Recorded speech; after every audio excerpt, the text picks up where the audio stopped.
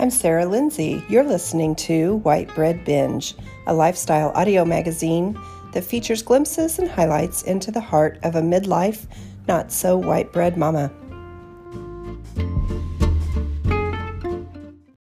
So today I'm going to be sharing with you guys one of my new favorite recipes. This is called Change Your Life Chicken, and it really has changed the way I cook chicken. It is so good. So good. So a little backstory on this recipe. I have been listening. I'm a huge podcast fan. I love to listen to podcasts. I've been listening to a podcast called The Lazy Genius for about a year now. And the gal that does The Lazy Genius, her name is Kendra Hadachi. And she is really just a really cool gal. I really like her work. So I really do recommend the Lazy Genius podcast if you want to hop on and find that wherever you listen to your podcasts. I'm sure it will be available there. She also has an Instagram feed and a Facebook group, and I highly recommend all of those. They're all really great. You'll find different information on each one, different things, different suggestions just for life. Different life circumstances. It's just a really great podcast. So you should definitely check it out. So this recipe came from the Lazy Genius podcast. This is something that Kendra has made for years for her family and has shared on social media and through her podcast for quite a while now. And if you just Google Change Your Life Chicken, you will get copious amounts of recipes for this basic recipe, but variations that different people have done. So highly recommend you check that out. Now back to the recipe. So to make this recipe, what you're going to need is a sheet pan. You're going to need aluminum foil, heavy duty aluminum foil. You're going to need parchment paper. You're going to need vegetables that your family likes that can be roasted. So whatever vegetables you choose that you would normally just throw in a pan and roast in the oven, those are the vegetables you're going to want to go with. Of course, if you don't do roasted vegetables, you can follow this recipe that I'm going to give you, and that'll give you an idea where to start. You're also going to need chicken thighs. I personally am not a dark meat person, but my husband and my daughter both enjoy dark meat, so we do the thighs for them. Then there is a variation that I do on the recipe because my son and myself, we don't like dark meat. So I will share that variation with you at the end of the recipe because you can use this recipe for chicken breasts as well. But the recipe is intended for chicken thighs, so that's how I will give it to you. So you're also going to need avocado oil or another cooking oil that has a very high smoking point. Avocado oil is just my oil of choice for that. So you can find that. It's not difficult to find. They have it at most grocery stores these days, including Aldi, which is where I love to shop. So just look for avocado oil. You're also going to need seasonings, whatever seasoning you typically like on your chicken or food in general, that's the seasoning that you're going to want to use on this recipe. For me personally, it's kosher salt, coarse ground black pepper, garlic powder, and onion powder. And I have a recipe for a mixture of that I just call house seasoning. And that is what I use on pretty much everything I make. So you use whatever seasoning you like. Okay, so here's what you do. First thing you're going to want to do will be line that sheet pan with that heavy aluminum foil. This will help keep the pan clean. Then you're going to want to tear off a piece of parchment paper that is approximately the same size as the bottom of the sheet pan. And you're just going to lay that in the pan on top of the foil. This just helps absorb some of the moisture. It just helps clean up. Just again, ensuring that pan stays clean. For my family, what we really like with this recipe for vegetables is simple. I take a bag of baby carrots. They're already cut. and peeled for you. All you have to do is chop them. So I take baby carrots and I cut most of those baby carrots, unless if they're unusually small, I just cut them in half, throw them in a bowl. Then I also take a bag of those little bitty potatoes. Now, there are a couple of variations on this that you can do, and I use these because it's so quick and simple. So the first one that I really like to use it's called the Little Potato Company, and they offer Blushing Bell red baby potatoes. You can get the bag is like a pound or a pound and a half, and they're pretty much ready to go. All you have to do is cut them in half or into quarters and throw them in. You want the size of the potato to be pretty close to the same size as your carrots. So you throw them in the bowl with your carrots. The other option for potatoes, there really are two other options. The first one would be another type of mini potato, which is like a Yukon Gold, and you can also buy those at your local grocery store, and it is just called a golden potato. I think they come in a 1 pound bag. They would cook exactly like these miniature red potatoes that I was talking about. Again, they're ready to go. All you have to do is cut them up into bite-sized pieces and throw them in with your other vegetables. The last option, of course, would be russet potatoes or whatever type of potatoes you normally buy. You're going to just scrub those down real good so that the skin is edible, and then you're going to chop those up into bite-sized pieces and throw them in with the rest of the vegetables. Then the last thing that I use is a sweet onion, like a Vidalia onion. You're just going to clean that onion and you're going to quarter it up, chop it into large chunks. Because onions are mostly water, they're gonna shrink pretty quickly anyway. So I usually chop it into quarters or eighths, and then just mix it in with the potatoes and the carrots. So that's your vegetables. That's the vegetables I use. You feel free to add in green beans, broccoli, cauliflower. Anything that you like roasted in the oven is going to be great in this recipe. So throw them in a bowl. You're going to pour in about 2 tablespoons of avocado oil. Now, if you're feeding, that's what I do for a family of 4. If you're feeding a smaller group or a larger group, adjust your oil and your vegetables accordingly, of course. About 2 tablespoons. You just want to do a fine coat of oil on your vegetables. So you're going to pour the oil in the bowl with the vegetables, give it a good stir, and then you're going to season the vegetables according to your family's taste. You put in, for me personally, I put in about probably 2 teaspoons probably of my house seasoning, and it's just enough to do a fine coat of seasoning on all the vegetables. I give it a good stir. Then you're going to dump those vegetables on top of the parchment paper that is on top of the foil that is lining your sheet cake, your cake sheet pan, okay? So yeah, your vegetables are in a single layer. You don't want them stacked up. You don't want them bunched up in the middle. You want it in a single layer, but you want them all pushed together as tightly as possible because you want all those vegetables to fit under the chicken that you're going to prepare next, okay?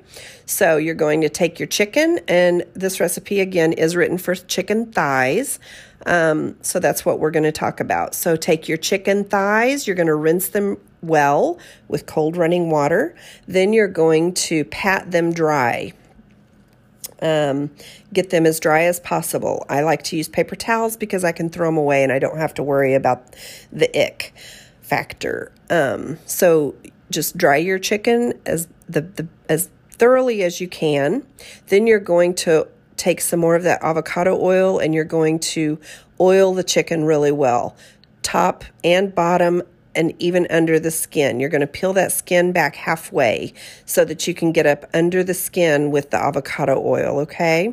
Then you're going to take your house seasoning, just like you used on your vegetables, and you're going to add that to your chicken. The one thing I will say about this is you need to go heavier on the salt with the chicken than you did on the vegetables. The salt is really important. And if you use a seasoning that doesn't have salt, I would add salt to it, okay, for this particular recipe. I don't know what the difference is. I'm not sure why, but Kendra says use more salt than you think you're going to need. I'm a very heavy salter anyway, so I just did our normal amount of salt. But you can judge according to what your family likes. But you're going to oil that chicken up with your avocado oil, bottom, top, and under the skin, okay? Then you're going to season it really well, bottom, top, and under the skin with your mixture. Make sure you have seasoning under the skin and on the skin, okay? You want the oil and the seasoning on the whole piece of chicken. Then you're going to place all of the chicken in a single layer on top of the vegetables. You want to cover those vegetables as much as possible with the chicken because the chicken protects the vegetables from the heat in the oven. We're cooking this recipe with this dish at 500 degrees, which is really high. But you will see it's like magic. It just works magic on the chicken in the oven. I can't even explain it. It's so good. So you're going to make sure the chicken is covering your vegetables and just bunch it all up as close, as tight as you can with it staying in a single layer on your pan, okay? Vegetables under the chicken, vegetables in a single layer, then the chicken on top in a single layer, okay? Then you're going to put this chicken in the oven and you're going to bake it for 50 minutes. If your oven cooks true 500 degrees, you're going to bake this for 50 minutes at 500 degrees. My oven is a little bit hot, so I have to watch mine. After about 40 minutes, I have to start checking it because the chicken will get a little black on top. It won't just get brown and crispy. It'll start to turn a little black. So I have to take mine out just a little bit before that 50 minutes is up, but you cook yours according to your oven. If you've never cooked in your oven at a high temperature like this, I would just, for safety's sake, start checking it at about 45 minutes to see how well, how crisp that skin on the chicken looks. If it's brown and crispy, you're good. You don't want it to get black. So that's it. You take the chicken out after 45 to 50 minutes when it's done. If you cut into a piece of chicken and the juice does not run clear, or use your meat thermometer in your kitchen, if it's not cooked all the way through, you need to put it back in the oven. It's very important not to consume chicken that is undercooked. That is very, very important. But it should be done if you've, followed all of the directions. 50 minutes, 500 degrees, your chicken should be cooked all the way through. You serve it up, your vegetables are cooked. They have marinated in all those delicious juices that have come down from the chicken, cooking on top of it. It's ready to go. You've got your whole meal. And then all you have to do for cleanup is throw that foil away, rinse your pan off if it's dirty at all, and stick it back in the cabinet. That's it. Whole meal done. Wow. Now, here is my slight variation on that. Because my son and I do not eat dark meat, what I personally have started doing is I go ahead and I prepare my chicken breasts just like I have the thighs. I rinse them, pat them dry, oil them really well, top, bottom, under the skin included, and I season them really well, just like I do the thighs, on the top, on the bottom, and under the skin. Then I go ahead and I put the chicken breast in the oven for about 15 to 20 minutes before I put everything else in the oven. I put it in the oven with a tint of foil over it. That way it protects the skin from getting burnt, but yet the heat is kind of trapped in there and it cooks the meat really well and a little quickly. So you go ahead and you cook the breasts for, I would say, 15 to 20 minutes. Take them out, take the tint of foil off of the pan, and then you can go ahead and add in your vegetables and all of your chicken thighs and and just place your breasts right on top of those vegetables that are not yet cooked. Just place it all up in there, get it nice and tight on your pan, and leave it without the foil tint. You want to put it back in the oven just as it is for the 50 minutes. And then you will have the most delicious, juicy chicken you've ever had. I will tell you, my husband, most of you know Todd, he is a fried chicken guy. He loves his fried chicken. And I have to say, I do too, and so do my children. They both really like fried chicken. So we're a fried chicken family. And I have always done either real old-fashioned fried chicken on the cooktop, or Ina Garten, the Barefoot Contessa. She has a wonderful baked chicken recipe, but it's not easy. It's not clean. It takes forever. It's an all-day affair, really, to make fried chicken. And this is like literally, it takes 15 minutes to prep this meal. Put it together, you stick it in the oven, and you're done. That's it. Let it bake while you catch the 5 o'clock news. By 6 o'clock, dinner is on the table, ready to go. I mean, maybe you throw a salad out with it or a loaf of crusty French bread. You're good. That's all you need. And I would suggest throwing in extra vegetables, because those roasted vegetables are so delicious. They're so delicious. And they keep well in the fridge. You can just warm them up the next day for lunch. You've got a delicious, healthy meal for your whole family.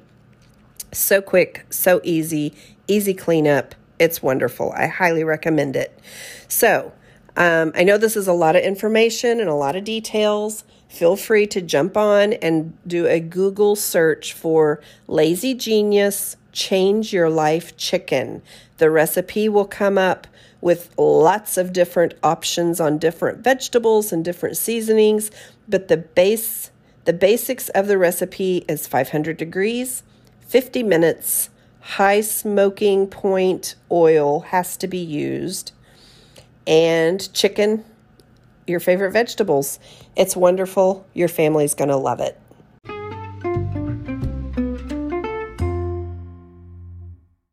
So to conclude our time together today, I'd like to read to you Psalm chapter 139, verse 1 and 2.